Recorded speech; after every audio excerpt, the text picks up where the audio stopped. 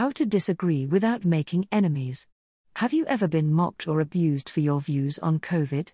If so, you're not alone. Anyone wishing to engage in an open dialogue surrounding the pandemic can often encounter a hostile climate, especially online. This extreme polarization around COVID reflects a broader culture war in society, where disagreements on political, cultural, and social issues have spiraled into genuine animosity. One might hope that a global crisis such as COVID would unite people. But on the contrary, COVID and our response to it has added more fuel to an already raging fire, with people bitterly divided over issues such as masks, lockdowns, and even vaccines. A minority of people hold extremist views about COVID that are unscientific, such as belief in conspiracy theories which deny the virus exists at all. Yet even among the majority who recognize the reality and severity of the pandemic, there remain many disparate views that center instead on ethical dilemmas for which there is not necessarily one right answer. For instance, while lockdowns and other restrictions may have been important in controlling the spread of the virus, there continues to be vigorous debate over the appropriate stringency of such measures, and whether or not the benefits have outweighed the costs. The lives saved by lockdowns must be weighed up against the damage they have caused to the economy and mental health, which in turn costs lives, resultant increases in child abuse and domestic violence. These debates continue to play out in scientific communities, with different researchers reaching different conclusions and among the general public. So what if you encounter somebody who has different views on COVID to you? Perhaps it's a new colleague at work or university. Or maybe an uncomfortable topic comes up with somebody you've met in a social context. Here's how to avoid hostility when you disagree with someone. Cultivating compassion. Research has shown that compassion and empathy can promote conflict resolution. In the context of a disagreement, compassion and empathy allow us to better appreciate that others might form a different view from ourselves, based on their own personal circumstances. Importantly, empathy and compassion are not necessarily static traits. They can be enhanced. For example, psychologists might use an intervention called perspective taking with their clients to improve their ability to put themselves in someone else's shoes.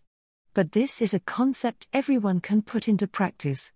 Imagine we meet someone who is either opposed to COVID restrictions that we are in favor of or in favor of COVID restrictions that we are opposed to. It may be that the person in favor of strict restrictions has lost a family member to COVID. Perhaps the person opposed to restrictions has children who have suffered due to school closures, or has an elderly relative they were prevented from visiting who subsequently died. We must then ask ourselves, how would I feel if I were in this position? By just running this through for a minute in our heads, we can improve our ability to navigate difficult conversations. Having compassion and empathy are key to disagreeing with civility. Rabat/Shutterstock. A further psychological safeguard against conflict is intellectual humility. Put simply, this means being open to the possibility that we might be wrong. This trait too can be cultivated. If someone disagrees with us, we can take it as a simple difference of opinion or as a personal attack. When we're in a heightened emotional state, our sense of personal threat is raised, meaning we may be more likely to see the disagreement as the latter. This leads to increased potential for conflict.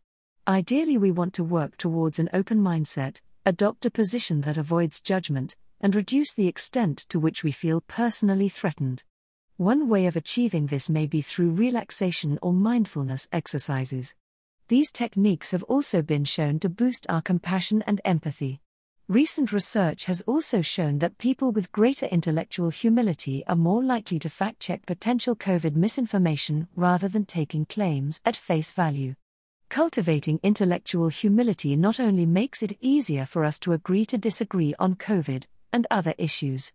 It can also help us to avoid becoming victims of COVID-related misinformation in the first instance. Disagreeing without falling out. In the context of the response to COVID, some questions have ceased to be matters of science and instead become moral judgments. As the pandemic continues, many of us will need to navigate encounters with someone who comes down on the opposite side of an ethical dilemma to ourselves. In these situations, it will pay to exercise compassion, empathy, and intellectual humility. These principles can be applied not just to disagreements over COVID, but other contentious issues too.